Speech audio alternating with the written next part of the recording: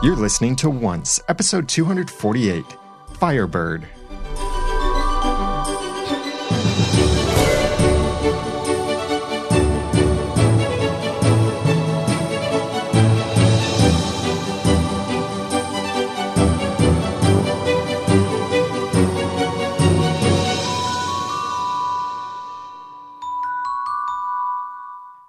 Welcome back to another episode of Once, the unofficial podcast for ABC's TV show Once Upon a Time. I'm Daniel J. Lewis. I'm Jeremy Laughlin. And I'm Jacqueline. And we're happy to have you joining us as we dig deep into the episode Firebird. We are going to take the elevator down into the depths of this episode to discuss things and boldly go where no one has gone before.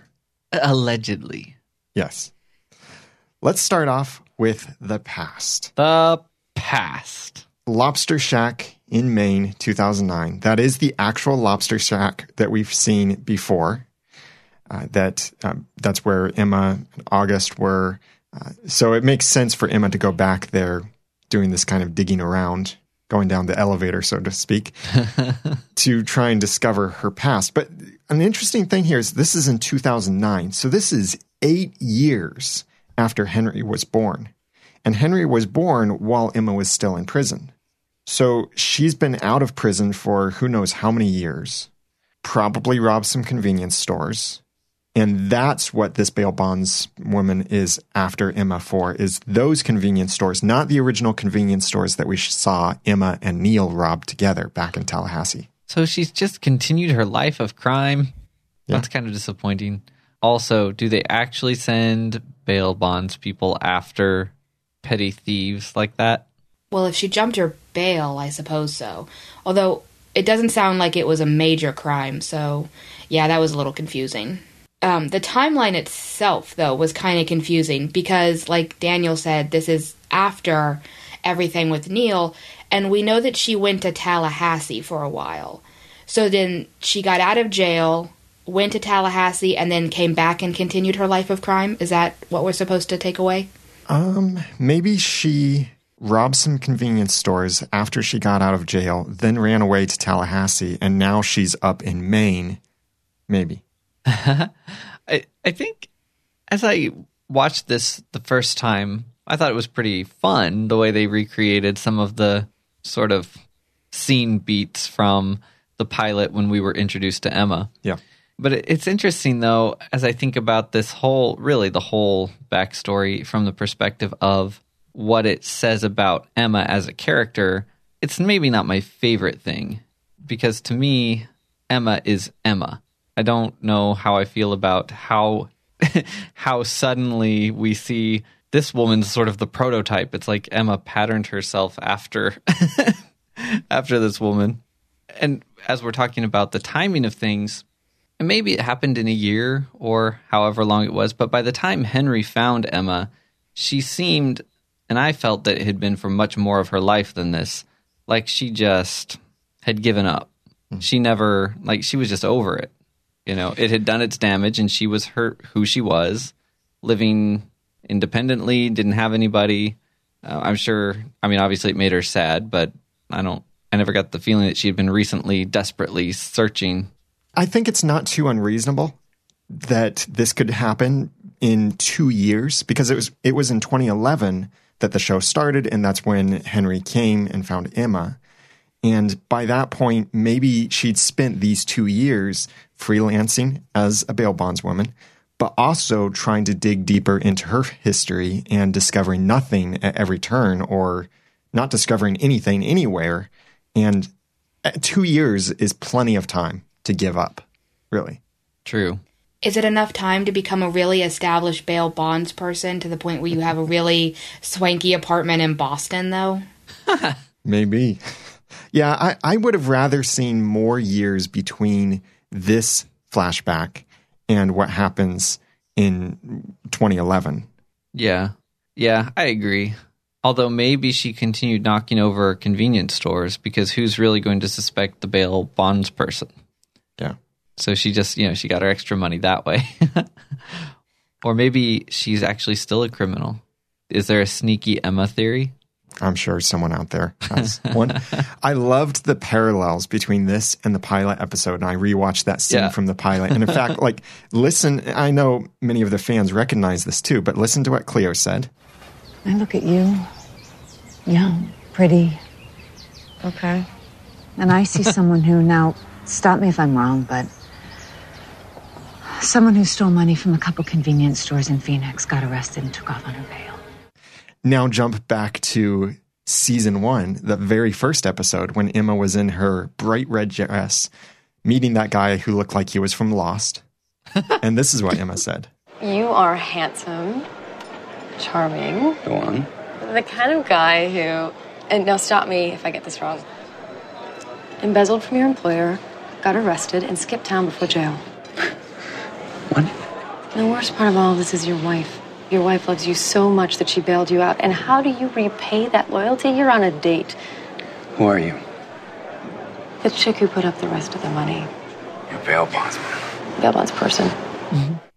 That and the parallels with what happens when Emma walks across the street, you get to see from inside a car that Emma is just very confidently walking across the street as this car almost hits her. You see the exact same thing here in this episode with the from inside the perspective of a car almost hitting Cleo. But what wasn't used again was the music, the da da da da da da da da. That would have been rather inappropriate, as it was here. When Cleo took Emma into custody and Emma broke out and got to see the Tracker website, which, by the way, I did look around. I couldn't find that actual site in existence anywhere, but it would have been cool if it existed in that way. Because you're not a bail bondsman. I was expecting to maybe see instead the Where's Your Mama, or whatever the site was that Henry used back in the season 1 pilot. And no, sorry. This must be like the prequel to Where's Your Mama, or whatever that site was that Henry used. So they go to the courthouse, and in the file, I got a screenshot of the stuff that was in Emma's file. On the paper that mentioned her possessions, it described the blanket, which we knew that Emma had that. It also had the paper that described August a little bit, and it was really hard to read the paper. I've got as high of a definition as I could get screenshot in the show notes for this episode at oncepodcast.com/248, so you're welcome to try and read that. I couldn't read it very well other than just saw some things that mentioned the boy and such, but the lady, Cleo, just explained for us what was on the paper, but still it would have been nice to understand some extra interesting things. And we got the idea that jackets are armor. Jackets are armor. This is actually something that the writers have used quite a bit when they interview and talk about Emma. They've often called her red jacket her armor. And in promotional shoots or whatever, whenever she's mimicking Charming and she's got her father's sword, she's always wearing her jacket because they've always referred to it as Emma's armor. So I kind of thought it was nice that Cleo picked that up and used it in the episode. Nice. Yeah. There again, I liked it, but as I think about it, I would almost rather that Cleo's armor had been something different, or that maybe she'd at least done her hair a little more of a different style than what Emma chose later on. Something so that she wasn't just the prototype for Emma that Emma templated herself off of. Well, I think it would not have been like that if Cleo hadn't died kind of helping Emma. I think that made a really big impression on Emma to the point that Cleo was kind of a hero to Emma. Right. And so that was a model. Yeah. It just, for me, it makes it a little less, this is who Emma is, and a little more, wow, Emma really was affected by this one person that she met briefly, and she just started copying a lot of things. Well, you know, when you break into a county courthouse together, you're friends for life, which is apparently very short in Cleo's case. Yeah. It works. It was kind of fun. I'm glad it wasn't the same jacket or or something like that, but it would have been interesting if somehow I like the concept of the armor having come from her, from Cleo, but it could have worked well, too, if somehow it had been something different, and then for Emma, it was this jacket. I know that this death of Cleo doesn't really make all that logical sense, because here's what they want us to think happened, although you watch it, this isn't the way it was filmed, but what we're supposed to think happened is that when Cleo jumped out of the window and she kind of stumbled there on the ground, that she fell onto glass that was apparently sticking straight up, Right. instead of lying flat. But don't think about that, because if we start asking questions about that, that's when, Your questions are pointless. Yeah, because there again, there was this good concept with the Cleo story, and it was fine. I didn't hate it. I just thought, this is sadly not the first death in TV history that happened with some broken glass that I thought, why are they dead right now? This doesn't, what did she die from? well, in the chat room. It was so fast. She should have been able to get to a hospital. I'll bet they could have done something. Well, she didn't die right then. Don't think so? No, she Passed out? actually didn't, because I'll jump forward a little bit. In Boston, 2010, Okay. when Emma takes the papers and pictures and stuff to Tasha, among the documents is the certificate of death, which does say the exact time and date, February 12th, 2009 at 10:31 a.m. Oh, So this must have been the night of February 11th okay. that they broke in, or Emma broke in, and that the glass thing happened. So the police came, picked her up. She was still living, but passed out, maybe from blood loss or pain, because stomach wounds can be extremely painful. Mm-hmm. And in our live chat room on the night that this aired, someone or a couple people did confirm, and I don't know how good of doctors they are, but they did confirm that a wound in that area with something like that could Yeah. be fatal. And I'm sure it could, but that makes me feel better because the timing of what appeared to be her death was just too much. right. The sudden head flop, but I thought, well, I mean, it doesn't look like she's lost a ton of blood yet, and it's not her heart, and I'm not sure what just happened. And Palace 486 asks a good question. Why couldn't we see Cleo in the underworld? Yeah, the underworld that we're seeing seems like a pocketed underworld that only applies to Enchanted Forest people. Good point. And Cleo might not have had any unfinished business. She seemed like a pretty squared away person. Well, I think her daughter would have been her unfinished Oh, you're business. right. You're right. But maybe there's a different underworld for people in the land without magic. At least based on scope given to us in the underworld with cemeteries and numbers of extras lined up for hauntings and whatnot. Going back for just a moment, what do you think about Cleo saying to Emma, let go? I kind of wonder if Emma actually ever took that message to heart, because she holds on to people and things pretty tightly. She was kind of a magpie there for a while. She collected all these little trinkets from her past, and she carried them with her, from place to place. We know she moved around a lot, but it was always just this one box of possessions, the only thing she had from her past that she kept taking with her. So the swan necklace, the bug itself, her blanket. We learned that the jacket has some pretty emotional significance in this episode. And even up to the present day where Emma doesn't know how to let go of someone she loves, it just kind of makes me question whether or not Emma will ever take this lesson to heart. And maybe, should she even take it to heart? Should we be encouraging people to let go of everything? I don't think it was let go of everything. It was Emma was holding on to this idea of finding her past, and kind of like she couldn't move on with the rest of her life until she knew her origin. And that's what she needed to let go of. So in a sense, my impressions of how her life was when Henry found her are consistent with the idea that maybe she did at least partially take that to heart, but almost in a partially healthy, partially unhealthy way. She let go of her emotional connection to her past, put on her armor, which might have in previous seasons been described as her walls that apparently needed to come down. I don't have any issues.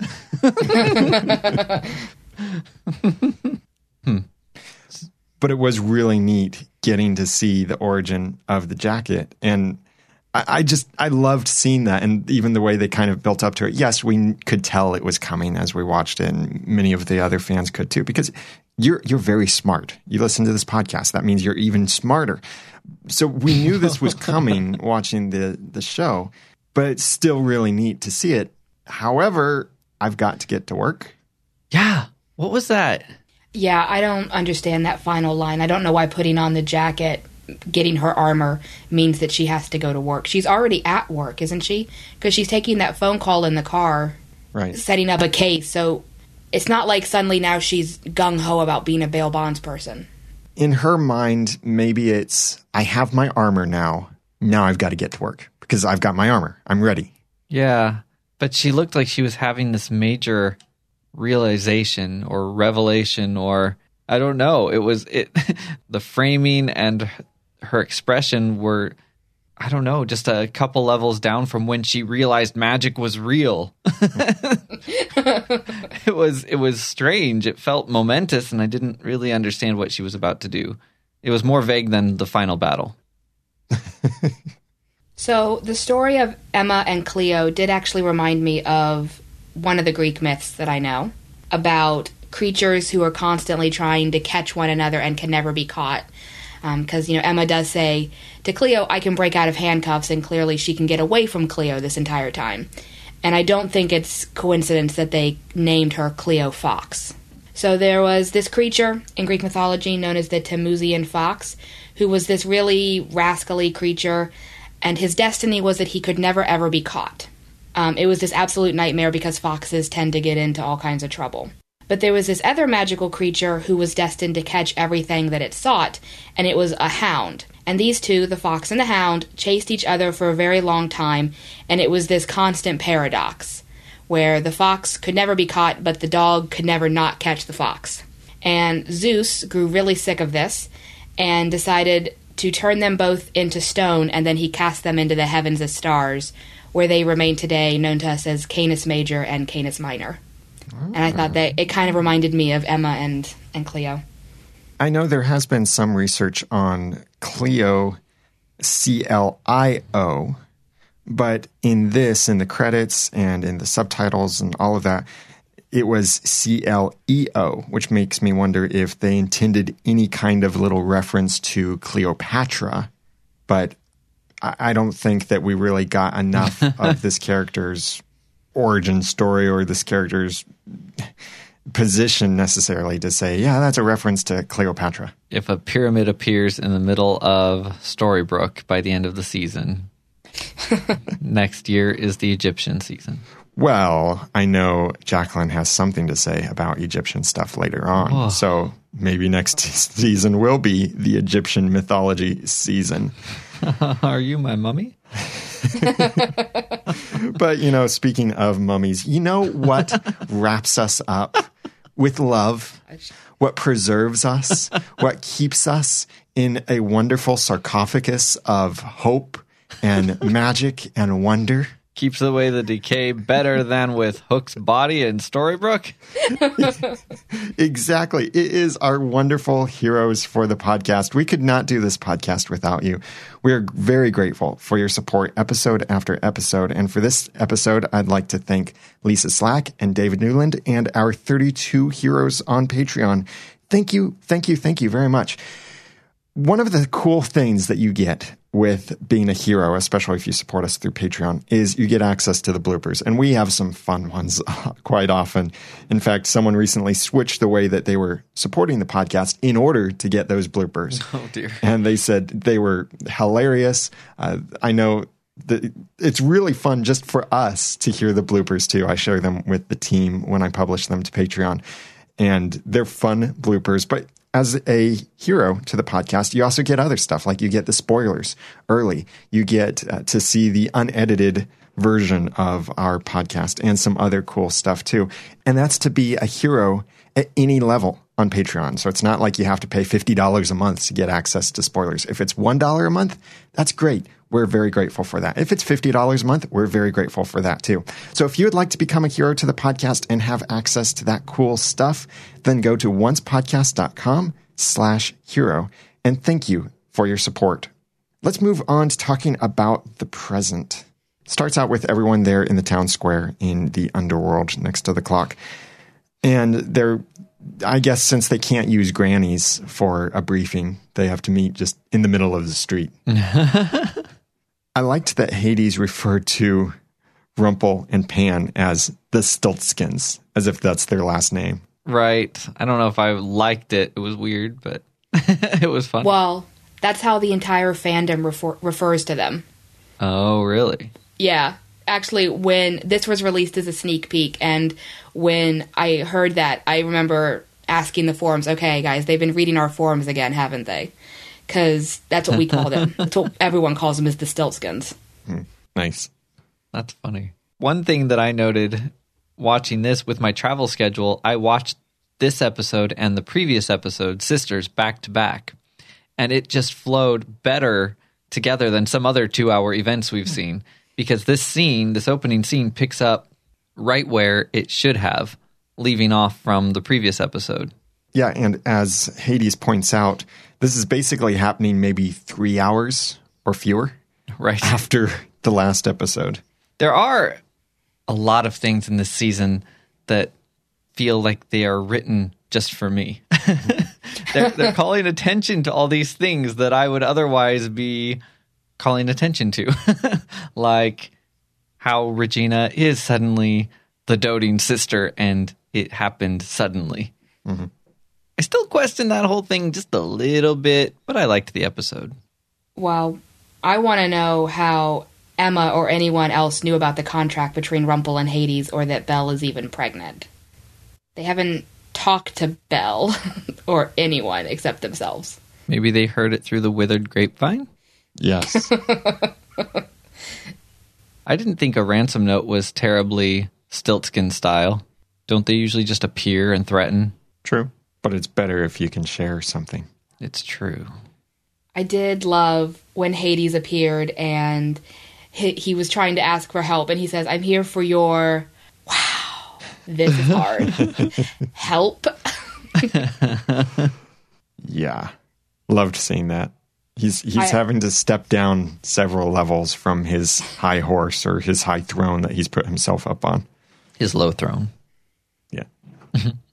Yeah, he can't believe that he actually has to ask the Savior for help, which is all kind of awesome and cosmic. I love it. So Emma agrees to help, and then Hades meets with the Stiltskins, which sounds like it would be a gret TV show, by the way. The Stiltskins. A spin-off written by Kitsis and Horowitz. But it's a comedy. Yeah. The hilarious tale of a father and his son. I don't know. Who kill each other and cheat death over and over and over, but they never learn. And they will always be family. But anyway, a little production thing here is I do kind of wonder how many times did Greg German, who plays Hades, have to rip that contract in half for it to rip all the way down the middle like that. Like when I try and rip a paper like that, I end up with a corner. How often do you try that? Oh, I'm ripping up contracts all the time. But Pan said, my body's ready to walk the earth again. If you jump forward to what we know about Hook not being able to leave, it's because, his body is rotting and he has been dead for a while. Pan has been dead for even longer. But when Pan died, there was no body. There wasn't, but I don't think that the absence of a body in the real world somehow means that the actual body itself was taken to the underworld. Otherwise, vaporization is the way to go if you think you might want to come back. Yeah. And Pan and Rumple have magic, but Emma's magic is stronger? Well, yeah. That's how it should be. She's true love incarnate. She's the savior. Yeah. It should be the most powerful magic of all. Yeah, and I can see that. Pan and Rumple were both imbued with magic by choice. Yes, it is very, very powerful magic, but Emma's stronger. That's cool to see. And we got to see the true love's kiss. Hashtag Zadies. And that was another season 1 parallel to me because it happened so early in the episode that it was almost unexpected. Mm-hmm. And it started this earthquake and series of earthquakes with the underworld. So I'm wondering, is the underworld going to crumble? Like, is this fake Storybrooke in the underworld going to crumble, and it's now going to be just the underworld, however it was originally before Hades met Zelena? That's a good question. I think so, because Hades does say that later that the underworld will continue to function, but as it's meant to. So I imagine that it will just revert to whatever it was before he messed with it. Yeah. I wonder how Cruella will feel about that. As long as it has Jin, I think she's okay. But this does raise a couple questions about Hades' plan and what he's been doing all season. Because he can now leave the underworld, but at the same time, he has always believed that he and Zelena had true love. So why did it matter if he kept souls in the underworld? Is it a backup plan? Because if it is, then he doubts true love, and then shouldn't that make it not true love? Well, we've had a little bit of late arc course correction in the last couple episodes, I've noticed. This being one of the big ones. But it's one, at least, that was sort of logical and hinted at early on. Suddenly now, their decay, he doesn't see as good enough for her. And that actually makes sense because we've been questioning, well, you wanted to leave before, so why now do you want to just stay there and build fake Storybrooke with Zelena? So, but I do still, is it just as simple as Cruella's motivation? She just wants someone there to torment, so is that all he wanted? I think he now sees an opportunity, and that is to get to actual Storybrooke. When that wasn't even an option or even a thought before, it was, this is all I have, but it'll be our decay. Right. But before that, he had wanted to leave. So then the question was, why doesn't he want to leave now? But now he does. So maybe there was some lack of supervision somewhere in the middle. I don't know. But when he says it's our decay, he's still expecting that they're going to have true love's kiss, which he knows will restart his heart, and he knows will lift this banishment from the underworld. So, yeah, I don't know why he's so concerned a couple episodes ago with the fact that hope is starting to spring and souls are leaving and flowers are growing. Maybe he thought that was the only way he could give Zelena Storybrooke, but they would vacation a lot. And now they can actually have the real Storybrooke as long as they trap the heroes in the underworld, so they don't have to vacation as much. Well, as long as he took his sunscreen, because the sun in our world isn't nearly so red. That is true. I think the way this is working is that it is true love, but, and unfortunately, he's just like Rumpelstiltskin. He loves her in his own twisted way, and he's lying to her minimally, and doesn't intend her any harm, but he's lying to everyone else, regardless of how she feels about them, and trying to hurt them. It's something we've seen a lot. So I'm expecting some kind of alternative resolution in the next couple weeks. Well, just something to keep in mind with what you just said, and I'll bring this up when we actually get to this scene in a little bit from now, but there's a question of whether or not Hades actually did all the things the heroes accuse him of at the end of the episode. And it has to do with the way they set up some of these tests and these plot points. Oh, interesting. So maybe he didn't cut down the tree. Right. Uh-huh. But we shall get there, my friend. We shall. So do you think this kiss does actually change him? Physically, yes, because his heart does start beating. Yeah. I don't know. There's a question of whether or not people can fundamentally change in this episode. Because Hook starts off questioning, is it even possible for Zelena to change? And then they question whether or not Hades can change. And this is coming from a guy, Hook, who has changed pretty rapidly through the power of love. So for him to question it is a little ironic. Right. I think Hades is still Hades. I don't know that he's changed, but I don't know that he's a straight-up villain. I mean, I think it might actually be enough for him to just be with Zelena and be a family.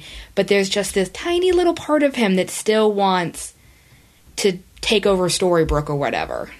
One of our listeners, Honest Truth from Heart, sent in this saying, quote, "The evidence of Hades' transformation is the following.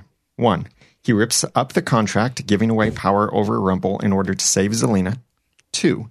True love's kiss does work. We are very clearly shown it does. So this means Hades does have love towards Zelena as he claims to. 3, he did remove the names on the headstones as he promised to Emma, allowing the possibility for all the heroes to return home. He even shares the information about the portal. 4, he is not the one to suggest leaving right away with the baby. Zelena does. Hades seemed fully prepared to stay and wait for Emma and Hook. 5, finally, when Hades looks back before entering the portal, he has a look of concern, and it seems to be for the heroes, not concern of them, unquote. What do you think? Yeah, there's an element of free choice here, because we'll see this later in the episode. The heroes claim that Hades traps them in the library, but they're the ones that run back into the library, and unless Hades has some sort of foreshadowing prescience ability that we haven't learned about, how does he know they're going to go back into the library? Well, they got knocked back in. But how does he even know that's going to happen? I mean, how does he know any of this is going to happen? And I assumed the idea was that he gave them a spell, maybe not for the knocking, but for sealing the door. Just any door, you're saying? Like, yeah. Hades says, okay, here's this spell or here's this magic I'm imbuing you with, and this will allow you to trap them somewhere. Right. Plus, they're all supposed to be waiting for people to get back up the elevator, so it makes sense they would be near the elevator if it were somehow location specific. Yeah. And I had the same thought. It didn't make sense. You know, as much as we've seen through the years Regina have to learn her magic, she's still pretty powerful. So the idea that the blind witch could suddenly just trap them and win didn't make any sense to me. And then they sort of offered a different explanation that does make sense, but maybe that's part of the trick. Maybe somebody else helped her, not Hades. This is something else that Honest Truth from Heart said. I truly believe that Hades has changed. We have seen true love do amazing things. Going back to the episode Skin Deep, we could see that Belle's kiss was changing Rumple. This half of the season has really set up the parallels for Rumbelle and Zades. Even with his true love for Belle, Rumple still chooses that dark power. However, he has his own heart.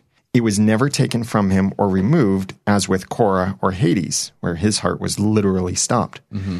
So if we look at Hades in the same category as Cora and not Rumple, it seems like his heart starting again should change him as Cora changed when she got her heart back. Right. Yeah, there again. There were some things that were just Cora that were present before her heart. I mean, she took her own heart out. So that wasn't taken from her. She just sort of, I suppose, abused the absence of her heart to the point where she didn't realize what it could mean if she put it back in and didn't want to put it back in. So there is that possibility, but there's still some stuff that's just him.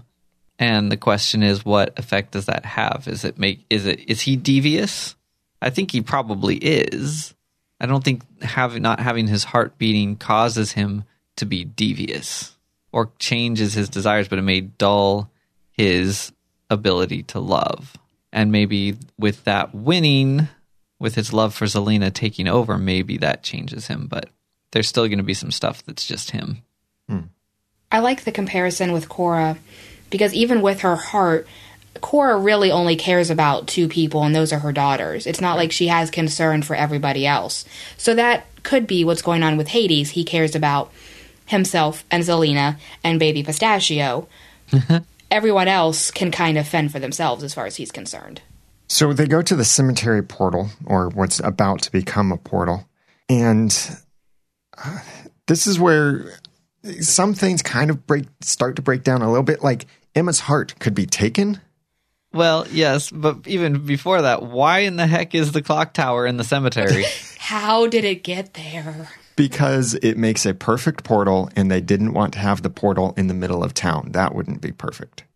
Yeah, but it should have.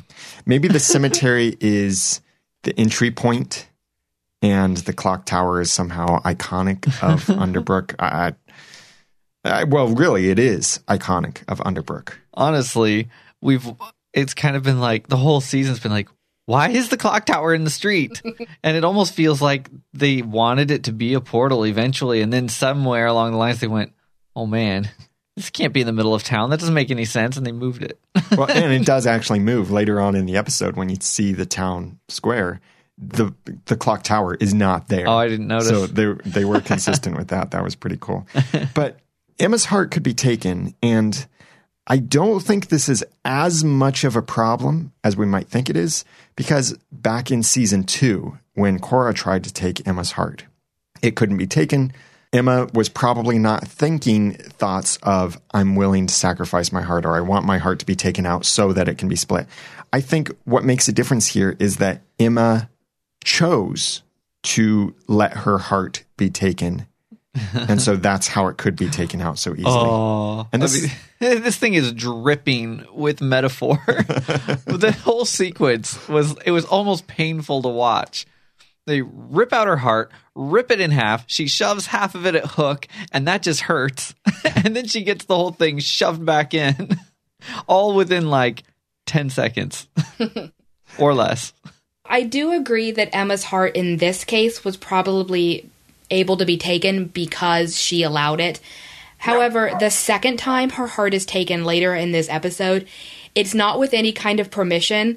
Hades just literally throws his hand into her chest and pulls it out to her shock and dismay. That's true. So, I don't know. It feels like they kind of went back on that brilliant episode, Queen of Hearts, from season 2. It would have actually been an interesting moment if he had tried and got stuck like Cora did and remarked on how special she is. Yeah. And then she was like, well, okay, I get the idea, and takes it out and puts it in the bag. He really shouldn't have been able to take it. And not just even from a canon standpoint. I'm thinking again about these cosmic archetypes, about the Savior and the Lord of the Underworld, who is this representation of chaos and destruction. Like, if he's not supposed to be able to take the Savior's heart. It bothers me that he was able to do this. Yeah. And I was disappointed that her heart didn't look more special, because we've never seen her heart before. Cora couldn't take it out. We've seen Rumpelstiltskin's heart turn completely black and then be bleached and turn completely white and put back in him. We'd never seen Emma's heart before this, so I was hoping for something a bit more special. But honestly, it's a human heart. They've done some really weird stuff with hearts. I get that they're enchanted when they're taken out, but the rest of the time they're just hearts. They're in their bodies. Even the darkening, not darkening stuff has been kind of weird, but I mean, it's enchanted somehow, or it wouldn't be beating and keeping them alive on the outside. And her son has the heart of the truest believer, which, if I remember correctly, looked kind of different too. It was kind of goldy, I think. Yeah. But this actually was another one of those scenes I felt like was written for me. Because, and not really, but it didn't work. And it was completely logical. It was obvious to Hades. It was kind of like, yeah, I mean, he's dead. He's been dead a while. Like, this is how, what? Why would you think this would work is kind of the impression I got. And that's what I've been saying since she said it last winter. And she kept saying, it's a good plan. It could work. Well, no, not really. That's not him. That's his soul. His body's not even there. What are you putting the heart into? That doesn't make any sense. So I loved that it didn't work just for that reason. Like, whatever else, all other resolutions and plot points aside, I was quite satisfied with that moment. But did you think it's weird that apparently souls have some kind of timetable? Like, they don't leave the body immediately. They hang around for a few minutes. Well, especially if they have unfinished business. They try to settle it as quickly as they can, or they try to figure it out, I think, and then they just have to go. Well, it's kind of like the 10-second rule. Germs don't get on your food if you pick up your food within 10 seconds. The germs just sit around waiting, counting down from 10. And once 10 hits, then all the germs jump on the food. That's the way souls work. Wow. At least in Once Upon a Time lore. Well, maybe there's an unseen portal and it's like pulling on the soul. That kind of sounds scary. Leave the world so you can come settle your unfinished business here. I don't know. Charming was dead for more than a minute or so, right? I think so. No, it was he about was- a minute. Oh, Really? wait, yeah. Yeah. Because he didn't die till they just yanked his heart. Right. Emma Right. pulled his heart out. Snow. And Snow. And then Snow used it in casting the curse in season 3. And then Snow was crying, so it's maybe a minute, couple minutes.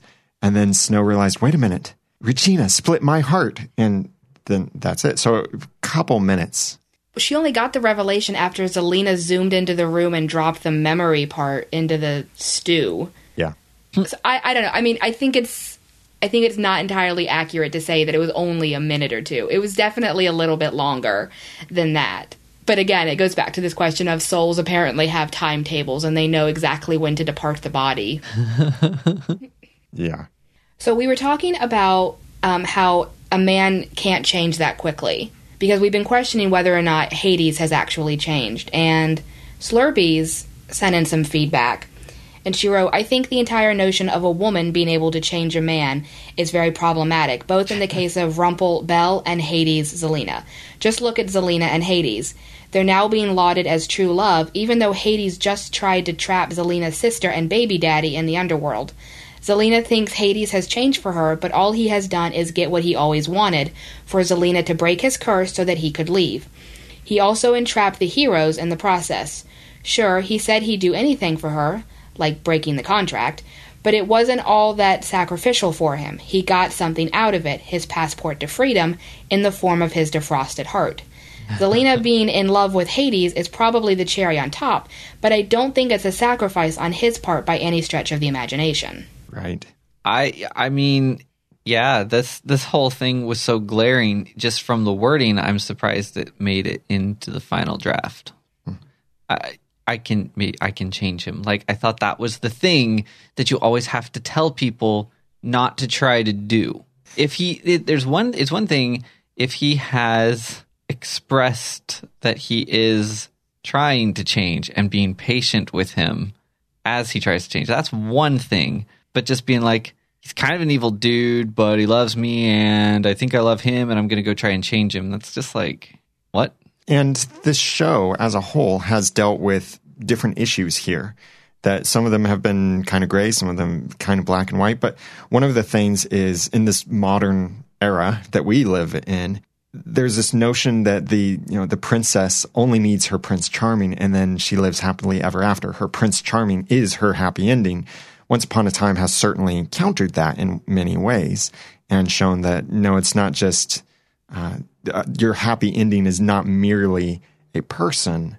And at the same time, though, Once Upon a Time is also all about hope and true love. So they have two kind of conflicting things going on here. And I think true love could change Hades. I don't think simply Zelena can change him. He needs to change himself. And I don't think we're going to see that. I think he's going to remain evil. And these final few episodes we have in the season, Hades will still be the villain now inside of Storybrooke. And as always, I mean, there's that extra magical component that makes the whole question of, is this right or wrong, very confusing, because there's that factor he has that no one in the real world has with the stopped heart and everything. So the notion of trying to help him, sure, that's fine.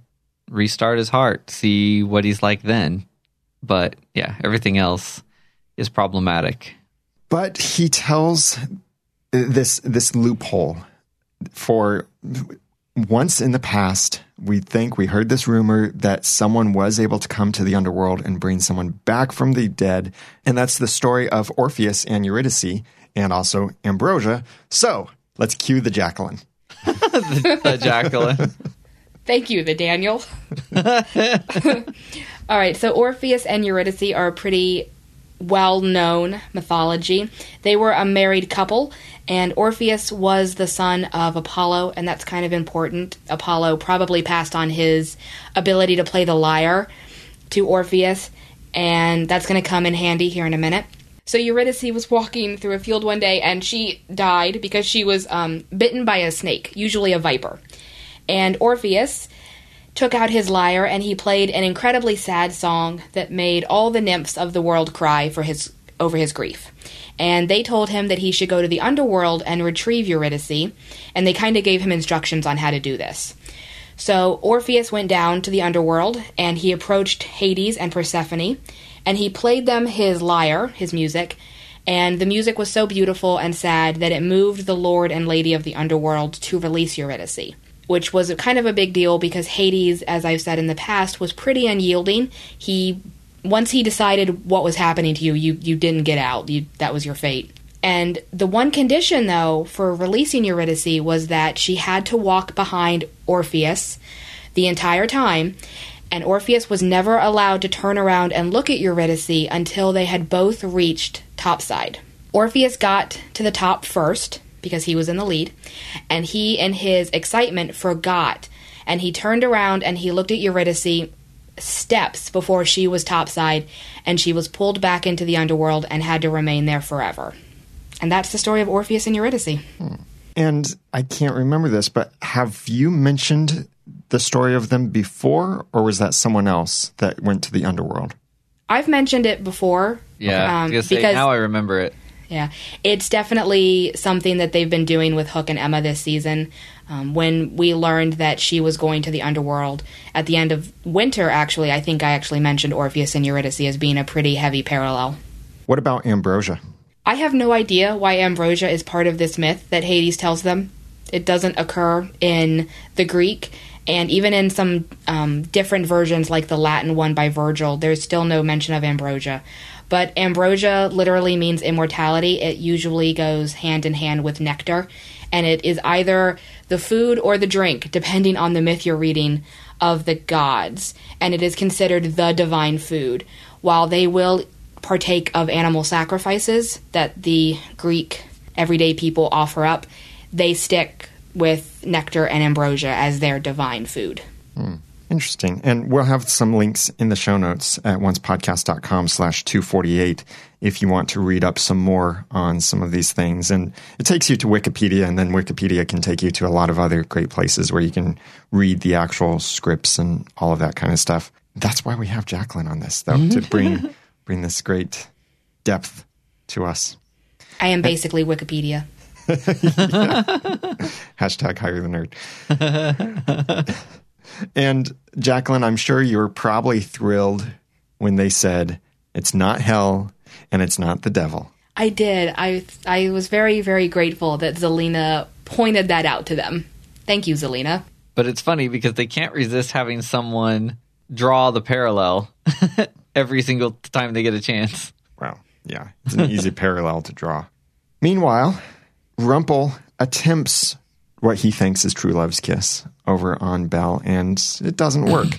And in our initial reactions, I know we were saying, well, it didn't work because of who? Because of Belle or because of Rumple? And I think rewatching this episode, they make it obvious that it didn't work because of Belle.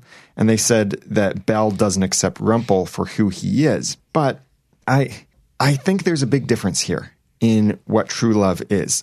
Yes, true love is accepting people for who they are, but not accepting their choices necessarily, like their bad choices. Rumple chose to become the Dark One. He regularly chooses to feed his nasty habits, and he's chosen to continue using dark magic.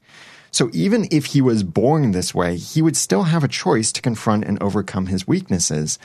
So I can understand Belle needing to accept him as he's the Dark One, but that doesn't mean he has to do those nasty things. Year, he's like, yeah, love me and be my enabler. Yeah. Yeah. You can love the drug addict, but hate the horrible, nasty stuff that they do and abusing themselves and abusing others. You can still love them and accept them for who they are.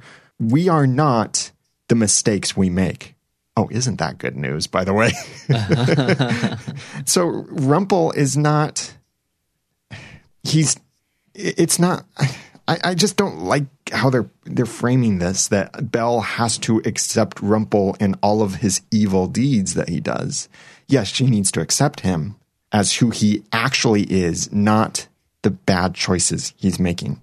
I agree. I didn't like the way that was phrased because Belle has said in the past, I love him, even the parts of him that belong to the darkness. Yeah. I don't think it's a matter of Rumple being the Dark One.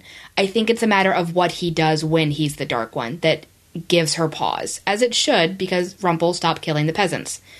But yeah, this was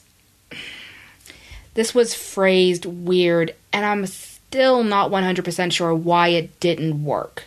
Because she does accept him as the Dark One, she just doesn't accept the choices he makes. So it does go back to those questions that you raised in the initial reactions. Whose fault is it that it doesn't work? And I kind of want to place the blame on Rumple. I usually do. It's a safe bet.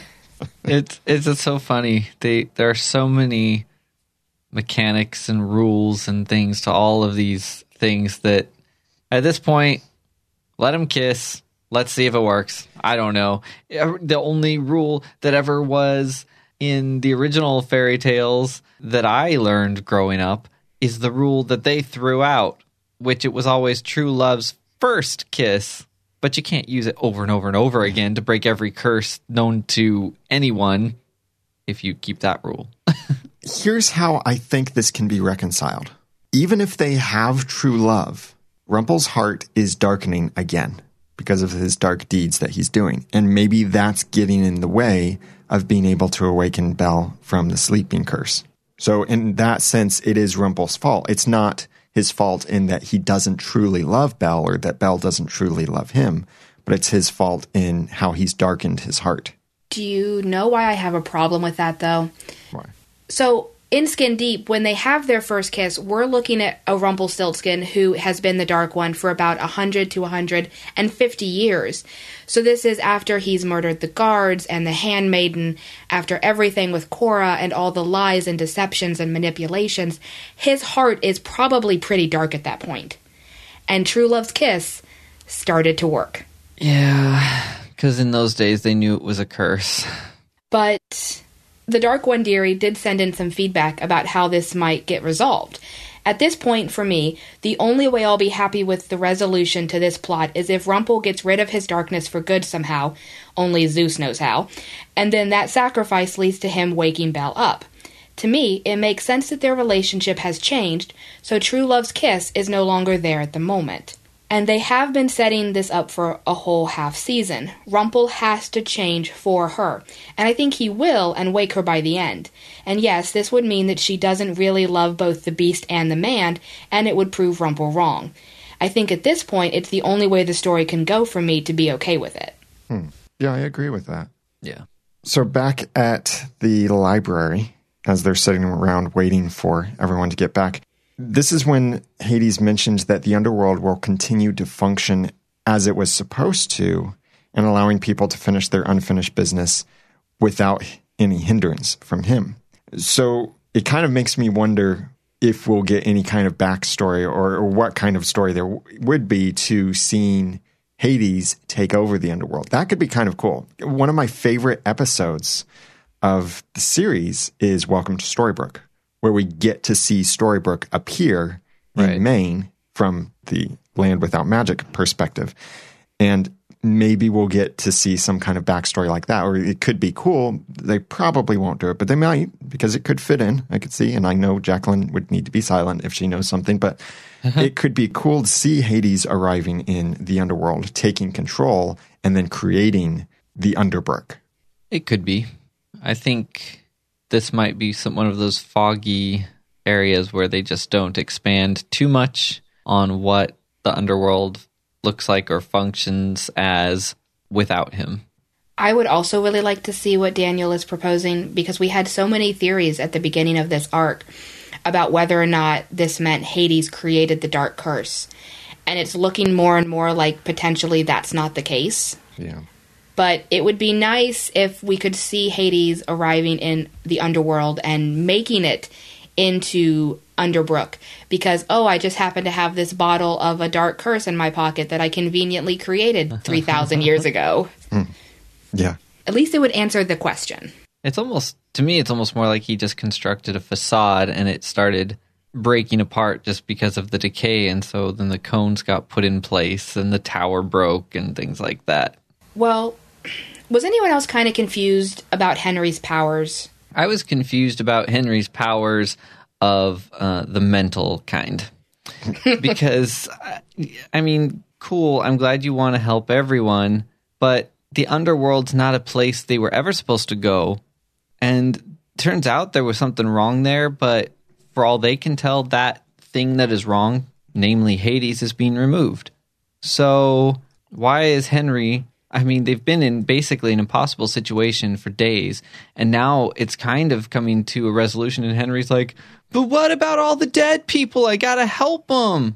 Well, let the place do what it's supposed to do. They'll be okay.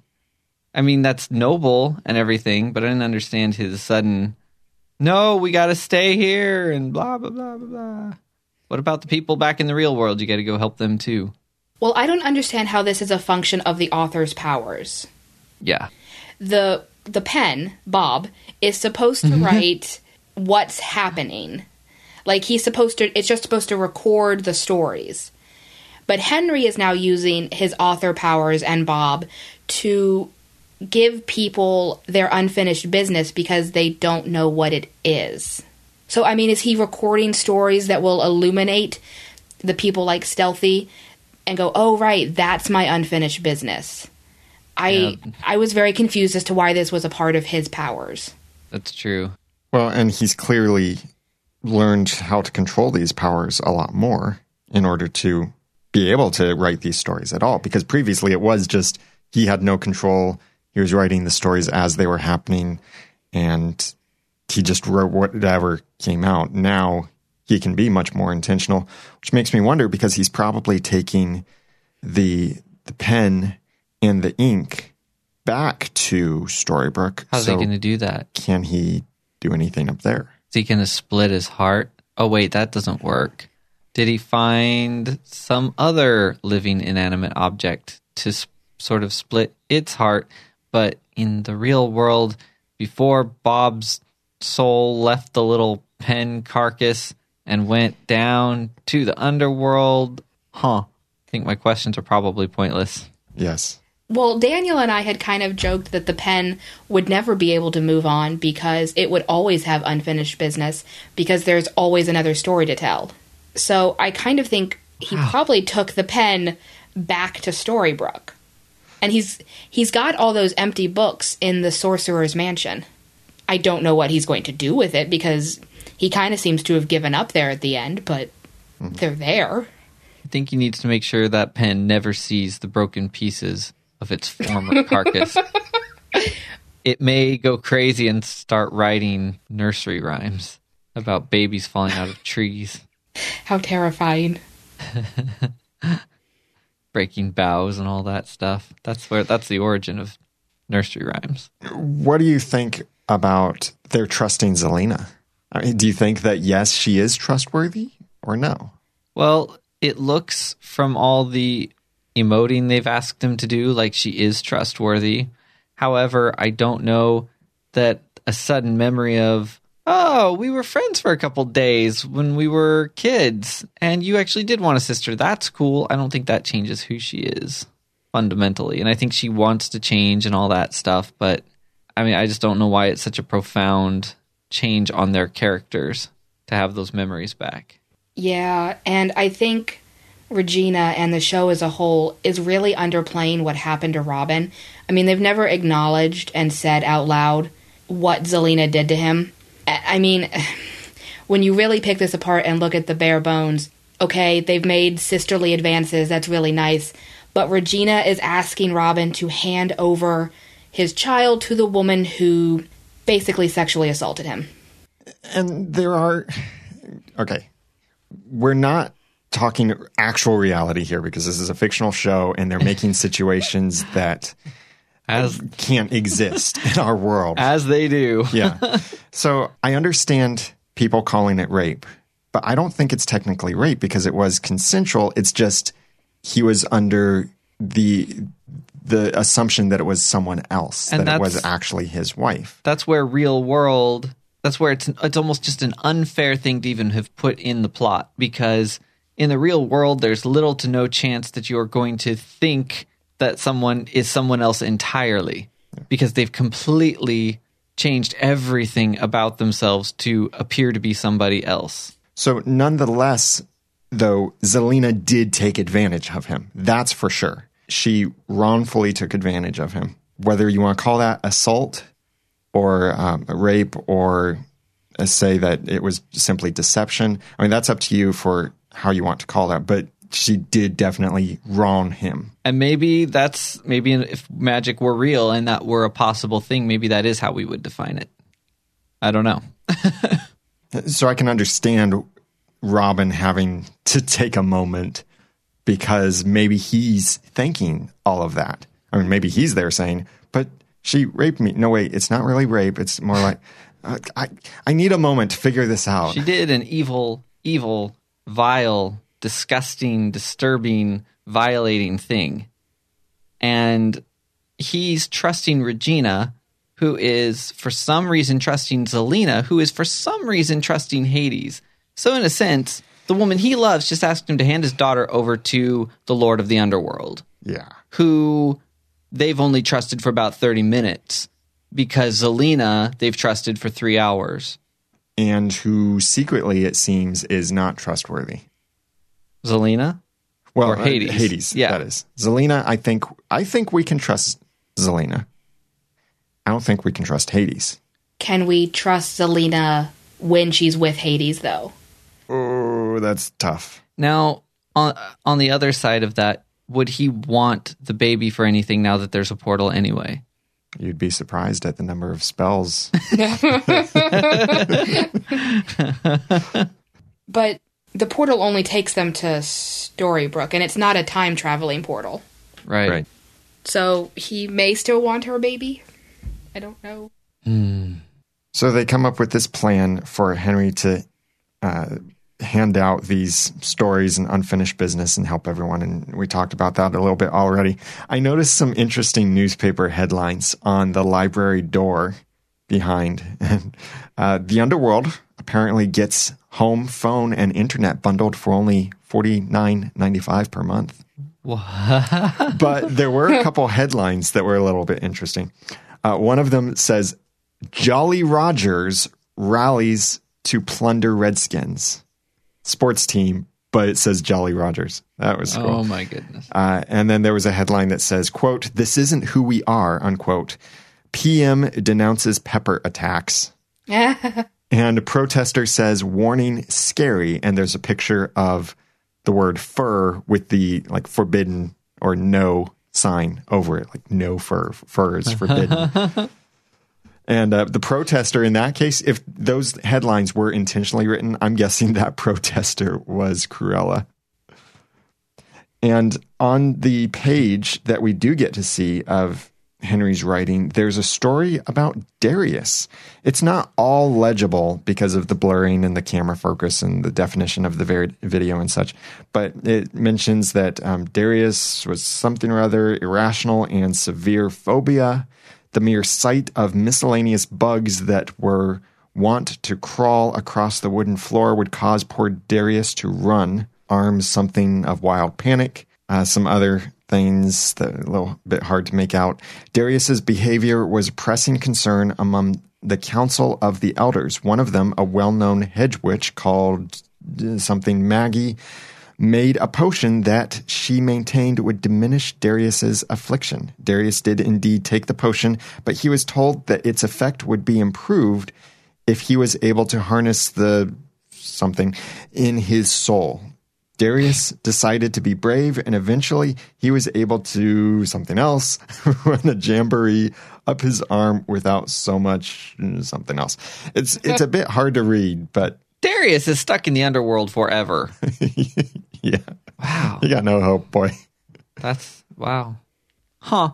Henry, go home. I don't know what you're even doing anymore. It was noble-ish. That's right, Vermin. Scatter. I love her. Fuzzy and Kid Eater make quite a team. Matthew Paul wrote that there's something very fitting about the underworld now being ruled by someone who literally has the surname DeVille. Nice. But does this mean anybody with magic who dies and goes to the underworld can just take over and start causing problems? Or that they have magic when they die? Yeah. I know. We haven't really touched that this whole half of the season, but that is another one of those odd things. The magic. In fact, why goes does on she with the look? soul. She got all messed up by the ink, so why does she still look like that in the underworld anyway? Well, you know what they say. Your questions are pointless. Maybe in the underworld the soul appears how you want it to appear, and she just got used to the whole black and white look. Yeah, probably. That's my guess. Because when Cora was summoned in the episode Bleeding Through, it was young Cora, played by Rose McGowan. But in this story arc of being in the underworld, it's older Cora, played by Barbara Hershey. So she appeared young for a while, and then she appeared older. And then Hades made her appear as the miller's daughter, which apparently is now a full-fledged position in life, complete with a job description. In eternity. Yeah. Between life and death. Right.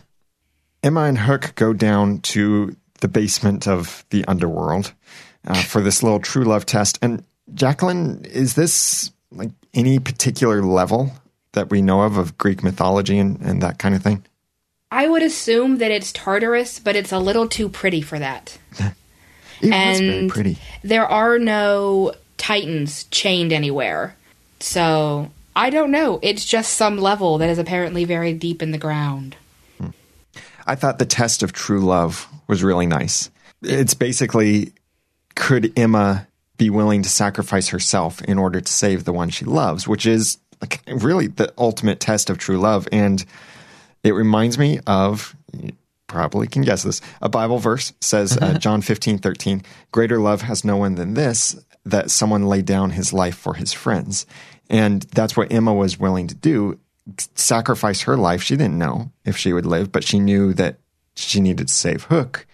And a nice little test of true love. I kind of wonder if the test was still going after the door opened. Huh. Because Hook gave Emma up so that she could go on and live and escape the underworld. He sacrificed himself. That was an act of true love.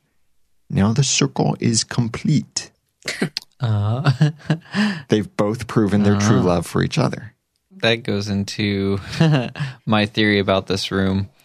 I liked how the scene ended up. I didn't so much like, as she's getting ready to put her heart on the scale, Hook going, are you saying that what we have is, like, are you kidding me, dude?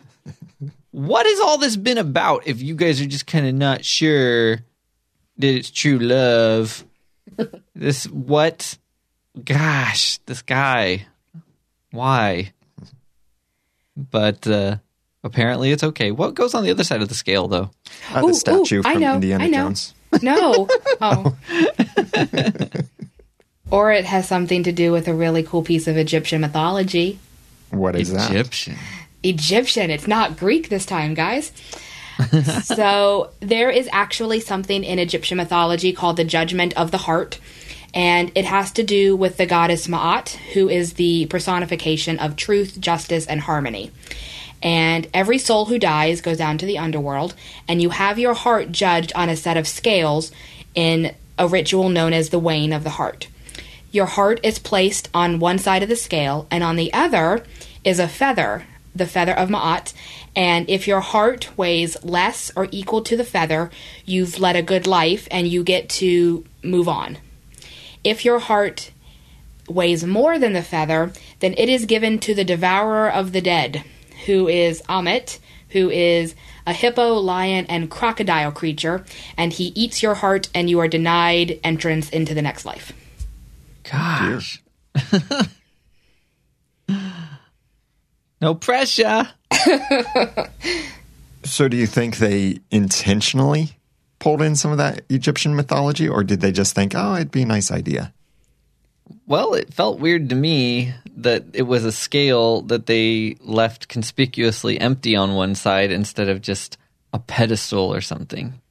Yeah, I think it was kind of intentional. So to get back to the actual true love test, though, I think this is really weird. And just a little caveat, this has nothing to do with the fact that I do not ship Captain Swan. They went with true love, that's fine, but I think this is a really weird way to confirm it. Because Emma's the savior. She's going to be willing to give up her life for anyone. Interesting. So I'm not saying that she doesn't love Hook and that they don't have true love, but in terms of confirming it, this is weird because, one, Emma's very essence is true love incarnate. Her heart should be enough. It's already full of true love because that's literally what Emma is. And two, if you substitute Hook out for anybody, Snow, Charming, Regina, even some of our more minor characters like Ruby, Granny, or Elsa, Emma would do the same thing. She would absolutely hug tackle them to save them from the fire. So... The fire that was not in a fixed location and had no guarantee of being put out by that action, by the way. So I'm okay with this whole confirming Captain Swan is true love. Okay, fine. I just think they went about it in a very bizarre manner. Because if you take out Hook, it could be with anybody. And suddenly Emma's got true love with anybody. Yeah, I mean, I guess look what we'd have thought if, no matter who it was, if she'd gone for her heart when there was a chance to save the person that was trying to save her. Right. Emma wouldn't do that. Yeah. She saves people. She sacrifices herself for others. It's just part of her cosmic nature. So, yeah, I thought this was just a weird way to go about doing this.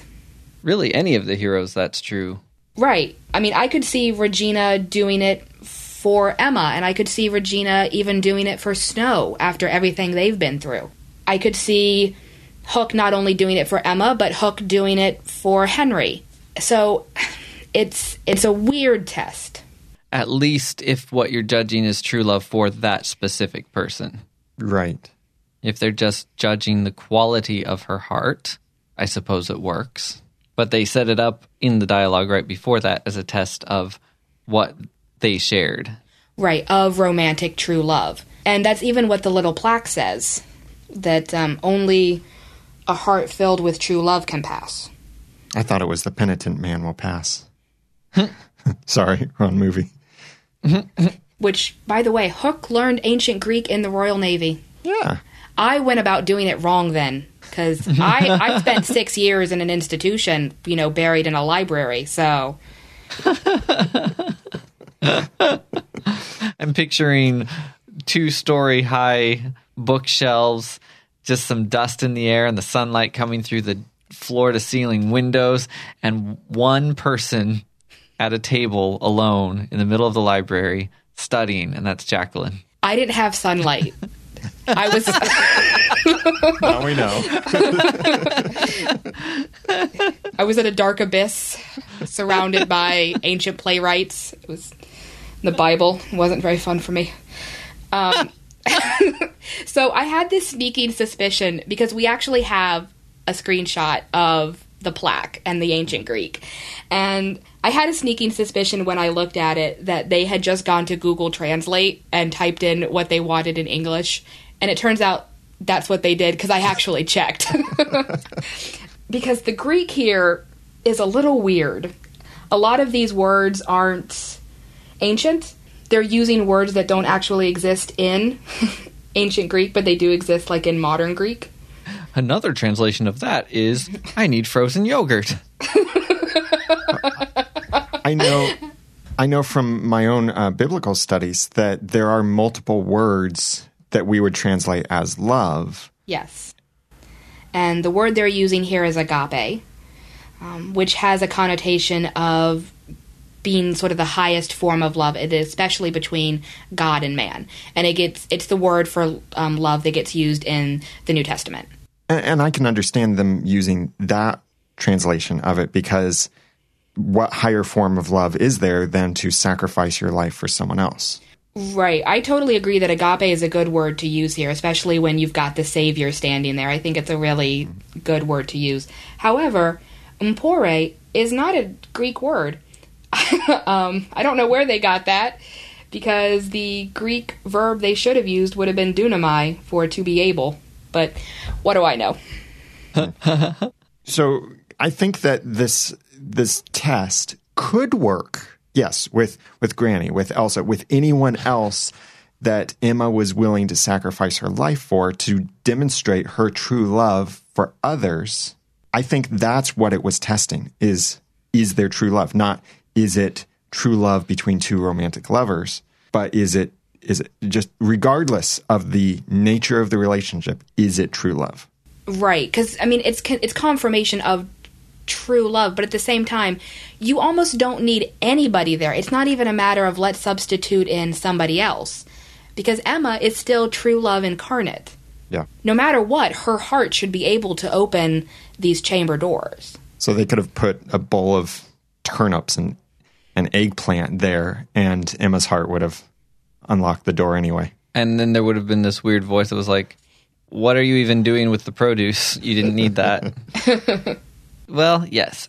And so I kind of like what you said about the test continuing as the doors open. I do and I don't. There were some conflicting feelings in this episode. And it may be nothing, but I felt, this is kind of silly, it's theorizing based on production, but this set of the cut down tree and the crumbling ambrosia, it felt more developed than what they would normally do on this show without an intent to use it again. It felt like we are in some capacity going to see that tree intact with unrotted fruit. Maybe when Hades leaves the underworld, stuff will continue to grow. Or even as a possibility, maybe we see, from Hook's perspective, Emma leaving, and with the test complete, the tree is revealed. So it looks to be cut down, but it's not really. Well, speaking of the tree, I mentioned earlier in this episode that there were some questions about whether or not Hades actually did all the stuff that the heroes accused him of. Right. So let's think about the test and the tree and what Hades said and what the heroes are accusing him of. Price of Magic made a lot of really great points about why she doesn't think Hades actually did any of this stuff. So she writes, I could be wrong, but when I watched the episode with the ambrosia tree and everyone was all Hades tricked us, I just didn't believe it. 1, to get to the ambrosia tree, you have to have true love. Hades didn't. His heart was frozen, so there was no way he could pass the test to cut down the tree. Okay, I want to stop you there.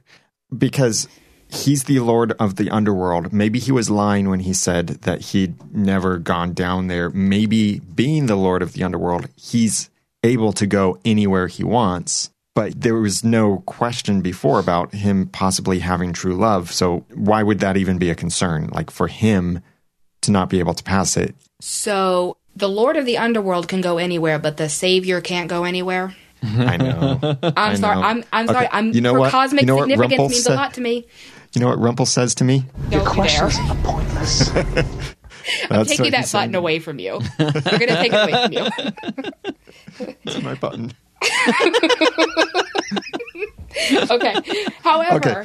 But continue. Yes. yes, Price of Magic has more points. 2, what would Hades gain from it? Since Selena is now on good terms with Regina, it would only put Hades out of favor with her to deliberately trap Regina with the others. 3, Hades has talked about his brother, Zeus, in previous episodes. Whilst Hades was the villain, it made it sound like he was the bad guy and his brother Zeus was the hero. But if you view it as Hades wasn't such a bad guy but was cursed by his brother, then you could see why Hades would be bitter about this. Plus, Rumpel's line, dark and light all depends on your point of view, seems like it could hint at something. At the moment, we're viewing Hades as the villain as dark and his brother is light. But what if it's the other way around? And we've certainly seen them do that kind of thing, reverse the roles of things that we would expect to be black and white, and they make it white and black. Yeah.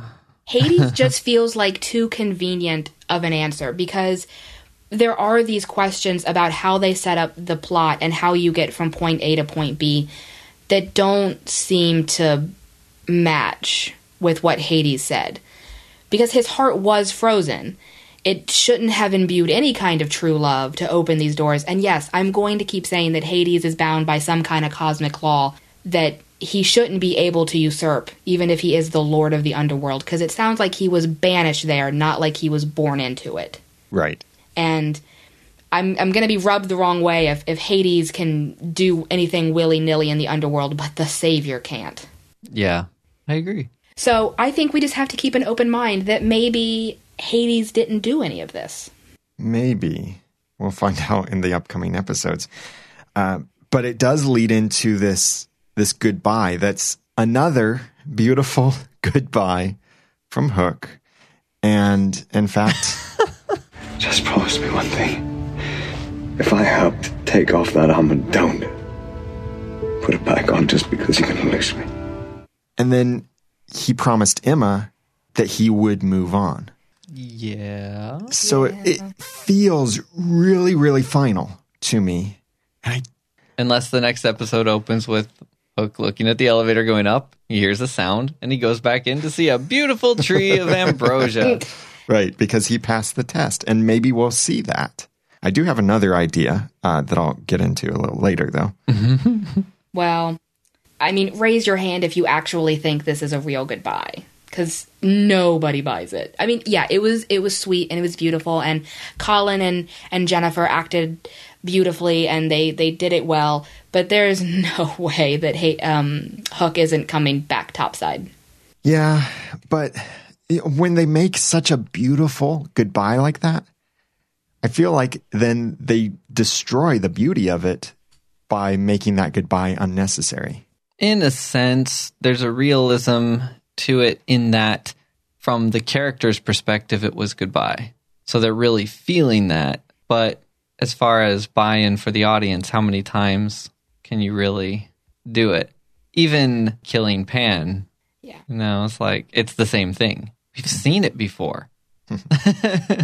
Right. It's whiplash, because at the end of the first half of the season, you had Emma and Hook having a tearful goodbye, and then moments later, I'm going to go to the underworld and get him back. Now we're in the underworld, and it's a tearful goodbye, and then she's going back to Storybrooke, and I have no doubt that at some point in the next couple episodes before the end of the season, it'll be, oh, look, Hook's here. Huzzah! Gareth Gray said, quote, "Although I think it would be better in some ways if Hook remains dead, I don't think that will happen. Although Henry is now out of the underworld and he has been told that he cannot write people back to life from the overworld and should not try, I think he might yet try. Seeing his mother heartbroken might be his motivation. I think too much has been set up and foreshadowed in this area for nothing to come of it. I think Henry will try, and it will have disastrous consequences, possibly season finale. If not that, then the ambrosia regrowing now that Hades is gone is about as good a loophole as any." I really hope the season finale cliffhanger doesn't hinge, or the whole next season story arc doesn't hinge on Henry doing something stupid. Yeah. But I can totally see, like we've already talked about, the ambrosia regrowing and it being that classic thing, the hero dies in the explosion and then everyone starts to cry and then vroom, the hero flies out of the explosion and yay, he's still alive. Yeah. And the other thing that lends itself to believing that, again, from a production standpoint, is the excuse of, I don't want to say goodbye in front of everybody else, to keep him down there while Emma left. Yeah. Was a little thin to me. Yeah. Yeah, that's a really good point. After all, Emma and all of the heroes came down as living people into the underworld. Hook is down there as a dead person. So if the ambrosia does work, it does regrow, and he's able to take it, I think he wouldn't need a portal. Now, that's an interesting idea. Yeah. It just feels like he would say goodbye to her privately, and then he'd go back up with her and try to help in any way he can, make sure she makes it out. I don't know. But he is Hook, so I don't know. If I were Emma's father, Hook would not be good enough for my daughter. Sorry, everybody. But they do escape from the library, and it was neat to see Emma and Regina using their magic together again. Yeah. Without having to stop and wonder if it would work. Yeah. But Henry just leaves everything there, the book. And he says people will find them. But there was a whole half of this season kind of devoted to this idea of finding Hades' story and finding his weakness, and that's how they were going to defeat him. And Hades has actually left the underworld, so he's not defeated. We still need to find a way to do that. But Henry left everything in the underworld. True. I mean, it kind of felt like that plot went nowhere fast. Yeah. And probably because nothing that Henry wrote was actually of any use to be able to defend against Hades or even to stop him completely. So then is there no way to defeat Hades at all? There's got to be a way. I mean, I'm sure Or has he been defeated already? By love. Well, I still say Henry is the scribe, not the author. That's really what that position is. Mm-hmm.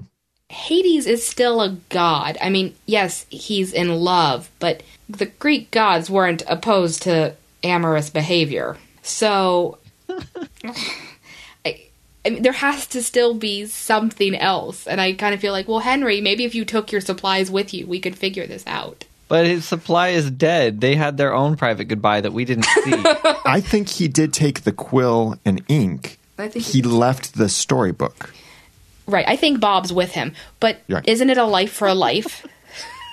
Maybe we're not supposed to think about that when it comes to the life of a pin, the life of Bob. If he kills a bird when he gets back topside, does that count?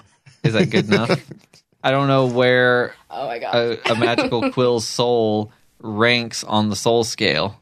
Who would have ever thought we'd be having questions and conversations like this? Like, 3 can you years bring ago? a freaking quill back to life?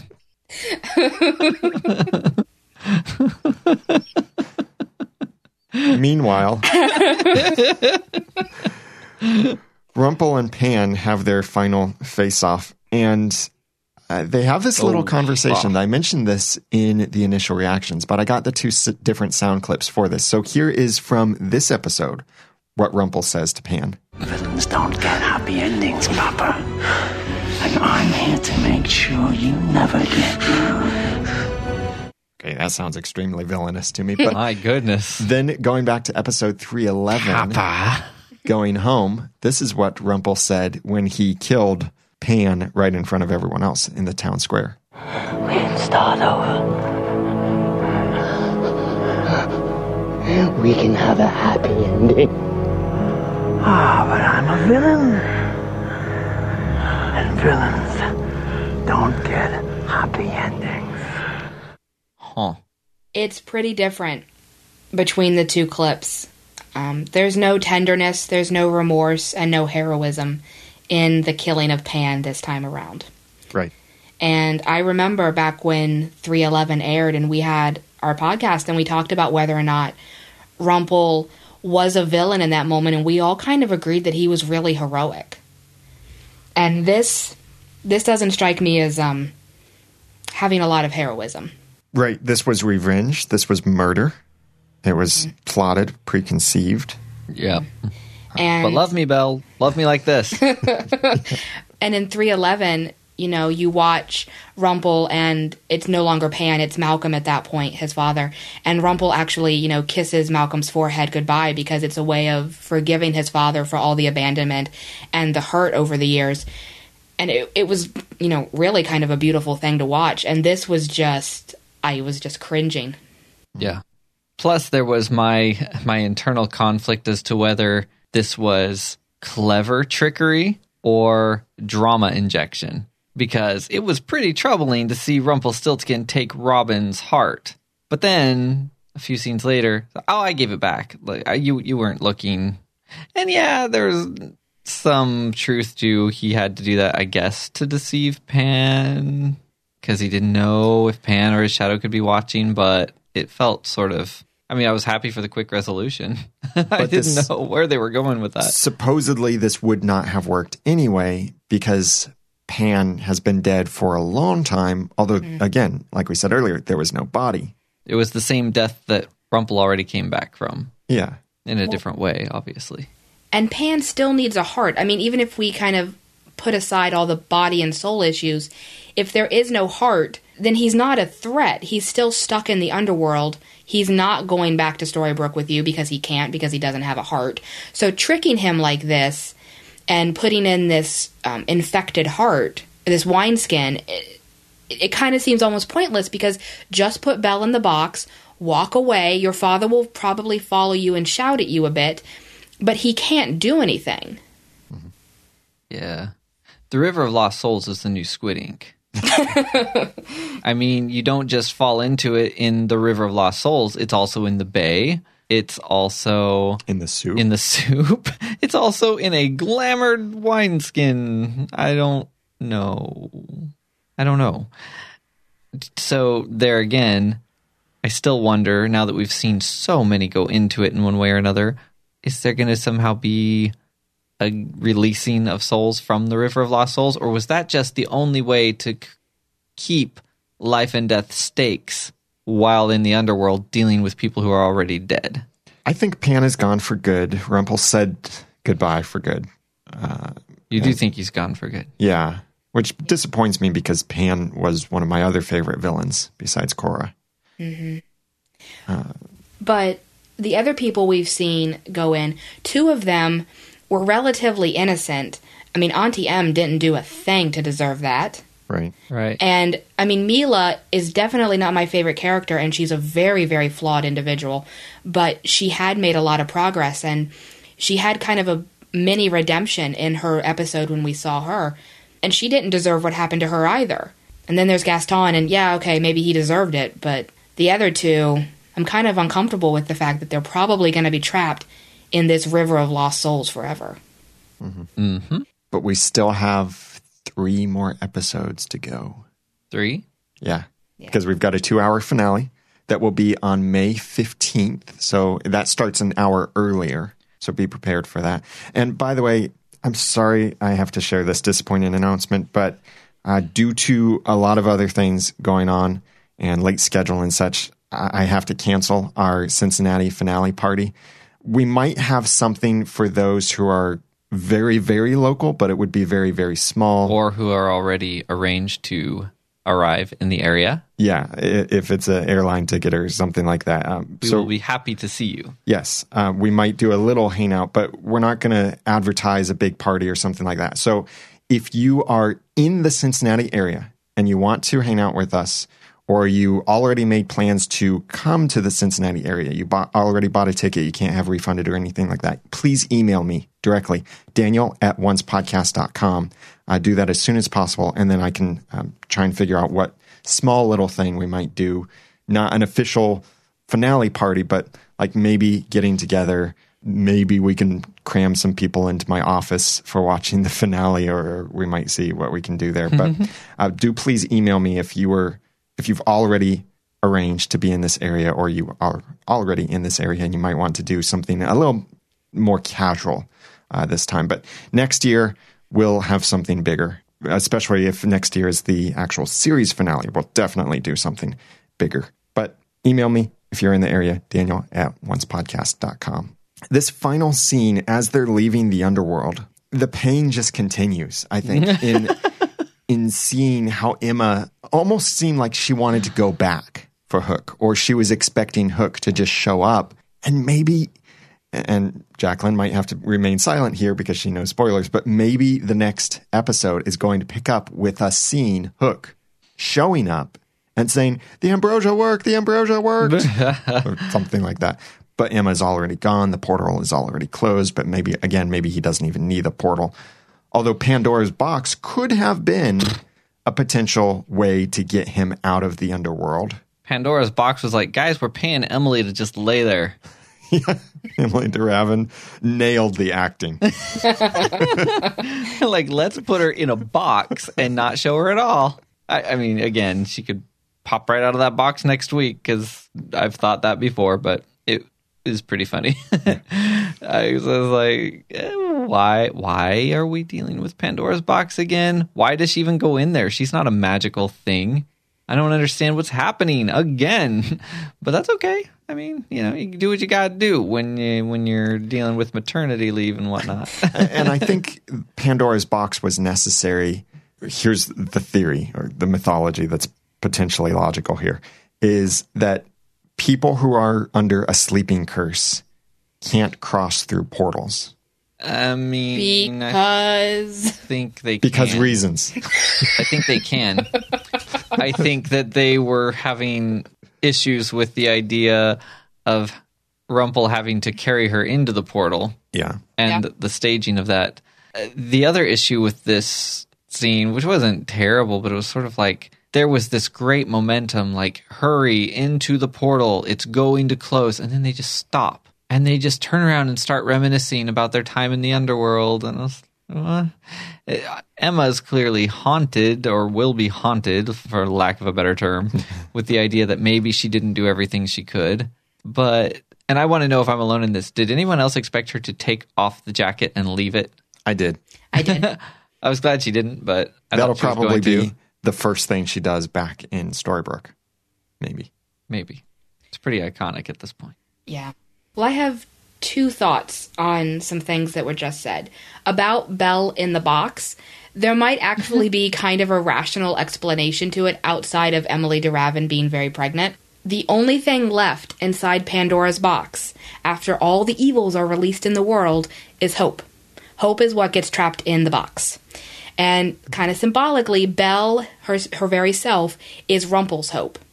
So the fact that he put his hope into Pandora's box, I don't know. I thought, yeah, this is ridiculous and weird, but it kind of works. And then the other thing, I actually thought Emma, for a brief second, might get left behind. Because she looked back. And from what I talked about with Orpheus and Eurydice, looking back is a bad thing.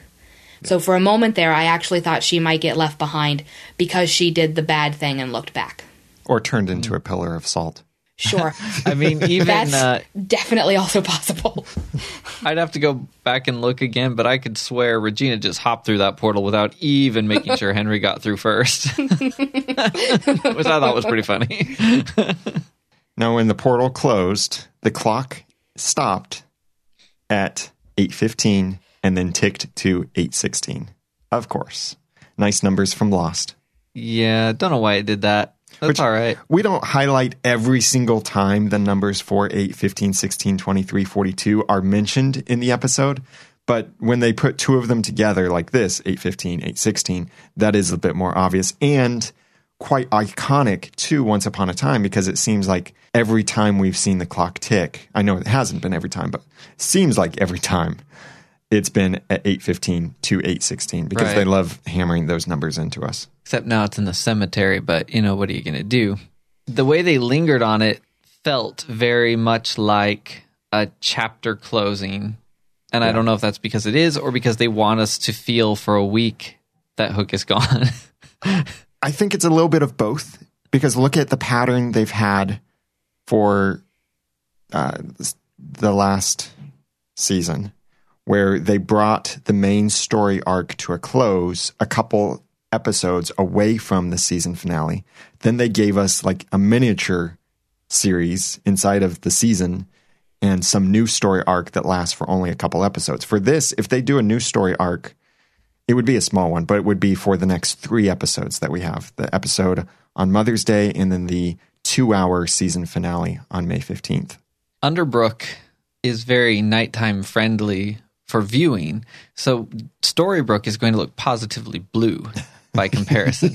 Yes. Now that they're back. If your circadian rhythms were rejoicing before, they're going to be completely off right now. You have to watch Once Upon a Time earlier in the day. So another question that I think is fair to ask is, will the 2-hour finale have anything to do with the story arc that we've just witnessed? Well, that's what I'm saying. It could be something a bit different. I think it'll build on this story arc, that it will be something involving Hades.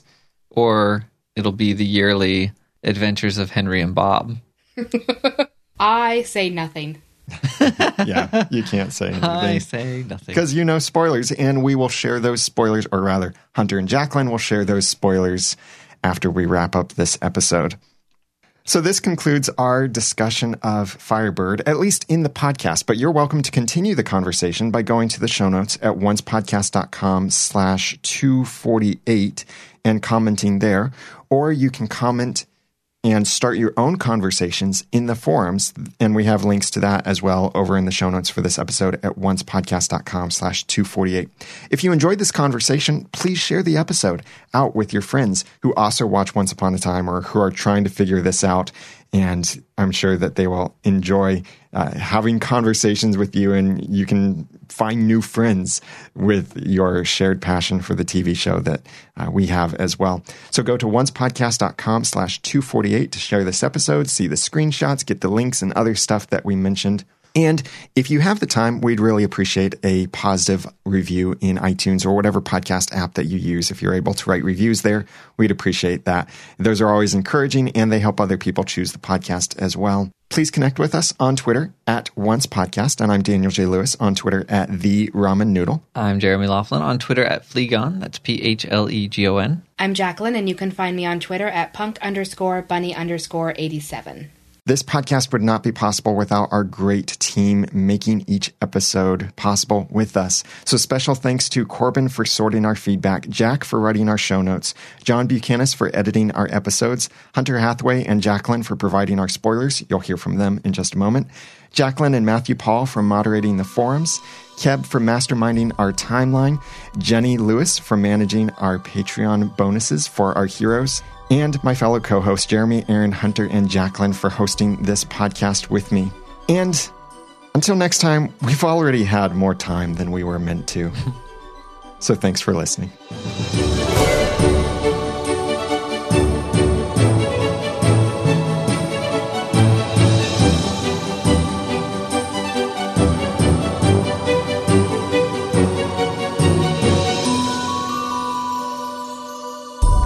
Once Podcast is a proud member of Noodle Mix Network. Find more of our award-winning and award-nominated podcasts to make you think, laugh, and succeed at noodle.mx.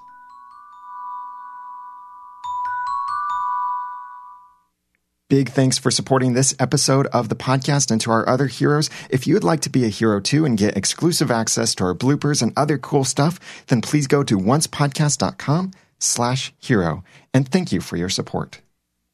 And since you're still listening, before the spoilers, I want to share this little tidbit that couldn't really fit anywhere else, but this has to be shared. Matthew Paul, one of our other forum moderators, sent in this. He said, I can't help but picture Katy Perry's Firework with the word Firebird instead of firework. 'Cause baby, you're a firebird. Come on, show him what you're worth. Make him go, oh, oh, oh, as you shoot across the sky. Wow. As you dive into the clock tower. Make him go, wait. Okay, someone make a video of that. Someone make a video of Emma going into the clock tower with Daniel's recorded singing. Or do your own better singing, and we'll add it to the Once Podcast Greatest Hits, alongside the others that Matthew Paul reminded us of. The Dark One Sleeps Tonight, Do You Want to Cry Some Teardrops? And the one back from season 2 is when Maleficent, or Dead Maleficent, sang, I Knew You Were Trouble When You Walked In. Available soon at oncepodcast.com. Well, Dead Maleficent followed none of the rules. Hi, Oncers. I'm Hunter Hathaway. And I'm Jacqueline. And it's spoiler time for Once Podcast. Episode 521, Last Rites. Emma, David, Regina, Robin, and Henry are finally back home in Storybrooke and reunited with Snow. But unfortunately, they still have to contend with Hades, who continues to deceive Zelena as he lays out his plan to use the all-powerful Olympian crystal to take over the town.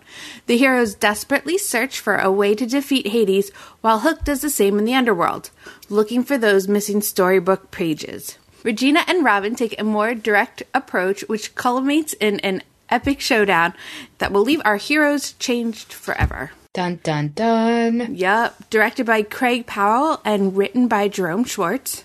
Is he a new director?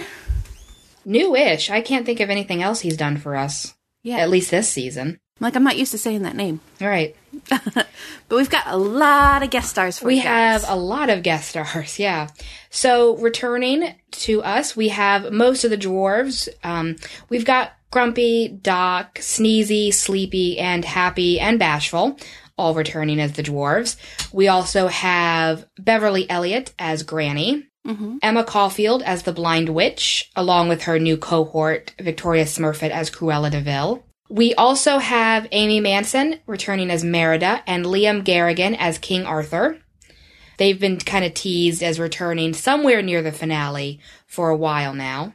And then Eric Kenlyside as Mo French, Belle's father. Rafael Alejandro as Roland. Yay. Michael P. Northey as Friar Tuck. Jason Burkhart as Little John.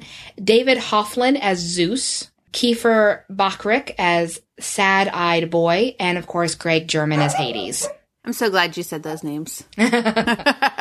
So, yeah, it's a lot of different stories that we've seen somewhere in the past 5 seasons, all returning. Yeah, and it's going to be I think it's going to be a good mix between Storybrooke and Underbrook. Yeah. Because of all the characters. I'm excited to see Zeus. Yeah. And the guy that is playing him, we have a photo of him over at the forums, and he is quite good looking. Ooh, like, I did not see that yet. Really good looking. Distracting good looking. Does he look like a Zeus, though? He could definitely pass for a Grecian god. Okay. I'm fine with the casting, personally. Okay. I'm going to have to look this guy up. So, of course, we got a promo. Yes, we did. And it's one of those promos where they try and jam everything into 20 seconds that they can. Oh, by the way, he is very good looking. See? Told you. He looks a little young to be Zeus to me, though. I'm fine with it. Okay. Okay. So, yes, our promo. Back to the promo. So, yeah, it's one of those ones that's also very, very intense because this is going to be a very big episode. Yeah. Considering we're at the end of the season. Yeah. So, we see Emma telling Gold that Hades is in Storybrooke and she has to stop him. Regina tells Zelena that they will do whatever they need to do to protect the town, and Zelena does leave in a puff of smoke. And Robin tells Regina that she is his future, which is always a bad sign because it means someone is probably going to die. Right. Yeah. We get to see a nice little welcome home moment between Snow and David with Prince Neil. Mm-hmm. Like a quick little flash. Yeah. So Zelena has a face-off with Emma, and we do see Hades state that this will not kill you, but it will end you. And it ends with a scene at the graveyard. The camera focuses on Regina, who looks very upset, and Emma, who is crying. And we have talked about who we believe it is, but just showing that doesn't make it feel like it's him. Okay, so I think there are 2 funerals in this episode. I think we might have Hook's funeral in the beginning for Emma, and that's why Emma's more upset than Regina when we saw that promo. Okay. But then I think there will be an ending funeral, and that will be Robin's. Okay, gotcha. Because, yeah, like, you look at it, and it looks like while Regina looks upset, Emma looks even more upset. Right. It just didn't make sense to me. But that makes sense now. And we do have quite a few photos for you, but they really don't tell you anything. Yeah, there's a lot of what seems to be the same scene. The exact same scene, just different angles. And once again, we didn't get anything of the past. No. This is several weeks now that we haven't gotten any kind of photos of the past, which is sad because I want to see how they're dressing Zeus. Oh, so is Zeus going to be in the past? I think he's going to be in the past, but I also think he might be in present-day Underbrook. I think he and Hook might actually team up. Okay, because the synopsis doesn't talk about anything about going into the past. Right. So that's why I wasn't even sure if we're going to even be going there. I think we have to, because I think we have to see the fallout between Hades and Zeus. So I do think we're going to see something in the past. It might be the furthest back in the past we've ever gone, though. Okay. So, yeah, but back to these photos. It's all pretty much in the same scene. Mm-hmm. It's all taking place in Regina's office. Yes, and it looks like there's a showdown between Regina and Robin, and then Hades and Zelena. They're all in the office together, and it's obviously some kind of conflict. Yeah, and we get a lot of photos of Hades with the big white stick. I assume this is the Olympian crystal that was mentioned in the press release. It looks a lot like a lightning bolt. Yeah, it's like a clearish color. I don't know if they did that for special effects, like if it's going to glow or something. I bet it's going to glow. It's a lightning bolt that he can hold in the center with a handle. And for those who don't know, and I'll probably end up bringing this up once we see the episode a week from now, but the lightning bolt is Zeus's weapon of choice. Yes. So I'm wondering if he stole Zeus's lightning bolt or something. I don't know. Like I said, I know that because I know that from the Hercules movies. Yes. But there's a lot of him holding this bolt thingy, this stick, Olympian crystal, and using it threateningly. So I'm guessing it doesn't do good things. And we do see Zelena holding the pages of the storybook. Yeah. And I want to know what story it is. Well, I kind of zoomed in, and it looks like it's the picture of her and Hades from Oz. The one that Hades ripped out back in episode 515. Okay, so she could be holding it up being like, no, look, he does love me, blah, blah, blah. Mm-hmm. He's not using me. Right. And then we do see Regina and Robin trying to protect baby Pistachio. Because who brings a baby to a fight? People in this show do. Right. I don't know. I mean, I assume that Zelena has been keeping baby Pistachio because she's the last one to have the baby. And so they're trying to find baby Pistachio, but someone poof that baby away. Yeah. Poof him to the nuns. Yeah. It can just show up in a crib. That's fine. Right. And then there is a picture of Emma at the graveyard, and she's standing over a very fresh grave that has flowers on it. And we aren't able to see the name, but I think it's probably Hooks. Yeah. And she's holding a flask in one hand. And it kind of looks like Hook's flask, and I'm wondering if it's filled with the ale of Sinead. Because Merida's coming back this week, so I'm wondering if she goes to Merida and asks for more of that ale. I wonder how much ale of this that they have. Are they going to use this whenever someone dies? An infinite amount. It didn't look like there was an infinite amount in that one thing. So, yeah. But also, how did they get a gravestone already with a name on it for the grave? I don't know. Those take at least 6 months to make. Magic. But some other things about this episode. Of course, we've been teasing this since the very beginning of this arc, really, but this is the week that Robin Hood is probably going to die. Aww. And his funeral will happen. The big question, I think, right now is who kills him? Because we know that Regina and Robin team up to take down someone. So it seems likely that Hades probably ends up killing Robin. But then you would think that Regina would be the one to maybe dispatch Hades after that. But I don't know if she can, because he is a god. Right. And gods can't technically die. So I'm wondering if Emma is going to be the one to take down Hades for Regina.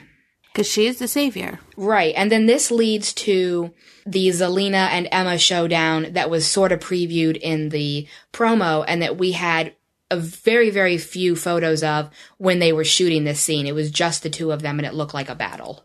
Yes. Like, it was really kind of cool. If you watch the promo again, it's literally a split second, but you see Zelena, like, throw her arm, and Emma goes flying. Mm-hmm. So there's going to be some major magic going on in this episode. And this is probably also the end of Hades. Villains die when it's their centric episode. Or, I don't know, like I said, because isn't gods can't die, technically? Well, I mean, technically, like, it's very, very, very, very hard to kill a god. But since Emma has been always held up as this savior hero figure, I think she could probably end him. Okay, because I was going to say, if Zeus is there, maybe he can take him and put him in some god jail. God jail. Maybe. Surrounded by lightning bolts. I don't know. Whatever it is, I don't think we're going to be seeing Greg German after this episode. Okay, that would make sense, because now we have to start getting ready for next season. Yes. We got a script tease, everyone. Yay. Yay. It's between Snow and Emma. And who would you like to be? I think I'll be Snow. Okay. You're going to have to... there is a part where she will have to tell you what she's doing. Yes. Oh, Emma, I'm so sorry. And then I embrace her, and Emma fights to hold back tears. I made a lot of mistakes, Mom. I never should have gone there. End scene. End scene. So, yeah, I guess she's talking about never should have gone to the underworld. Yeah, probably. So yeah. That's it that we have for 521. Right. We do have a few things, though, for the next couple episodes after that, because after 521, we have our 2-hour season 5 finale. Yes. And starting at 7 p.m. and check your DVRs. Mine's already recording at 7 p.m. So for 522, Mark Isham, who writes all the music for the show and who always somehow manages to tweet out something that he probably shouldn't, did tweet out a picture of what he was working on at the moment or scoring at the moment. And we were able to read the title, which was called Mixtape and the Greater Good.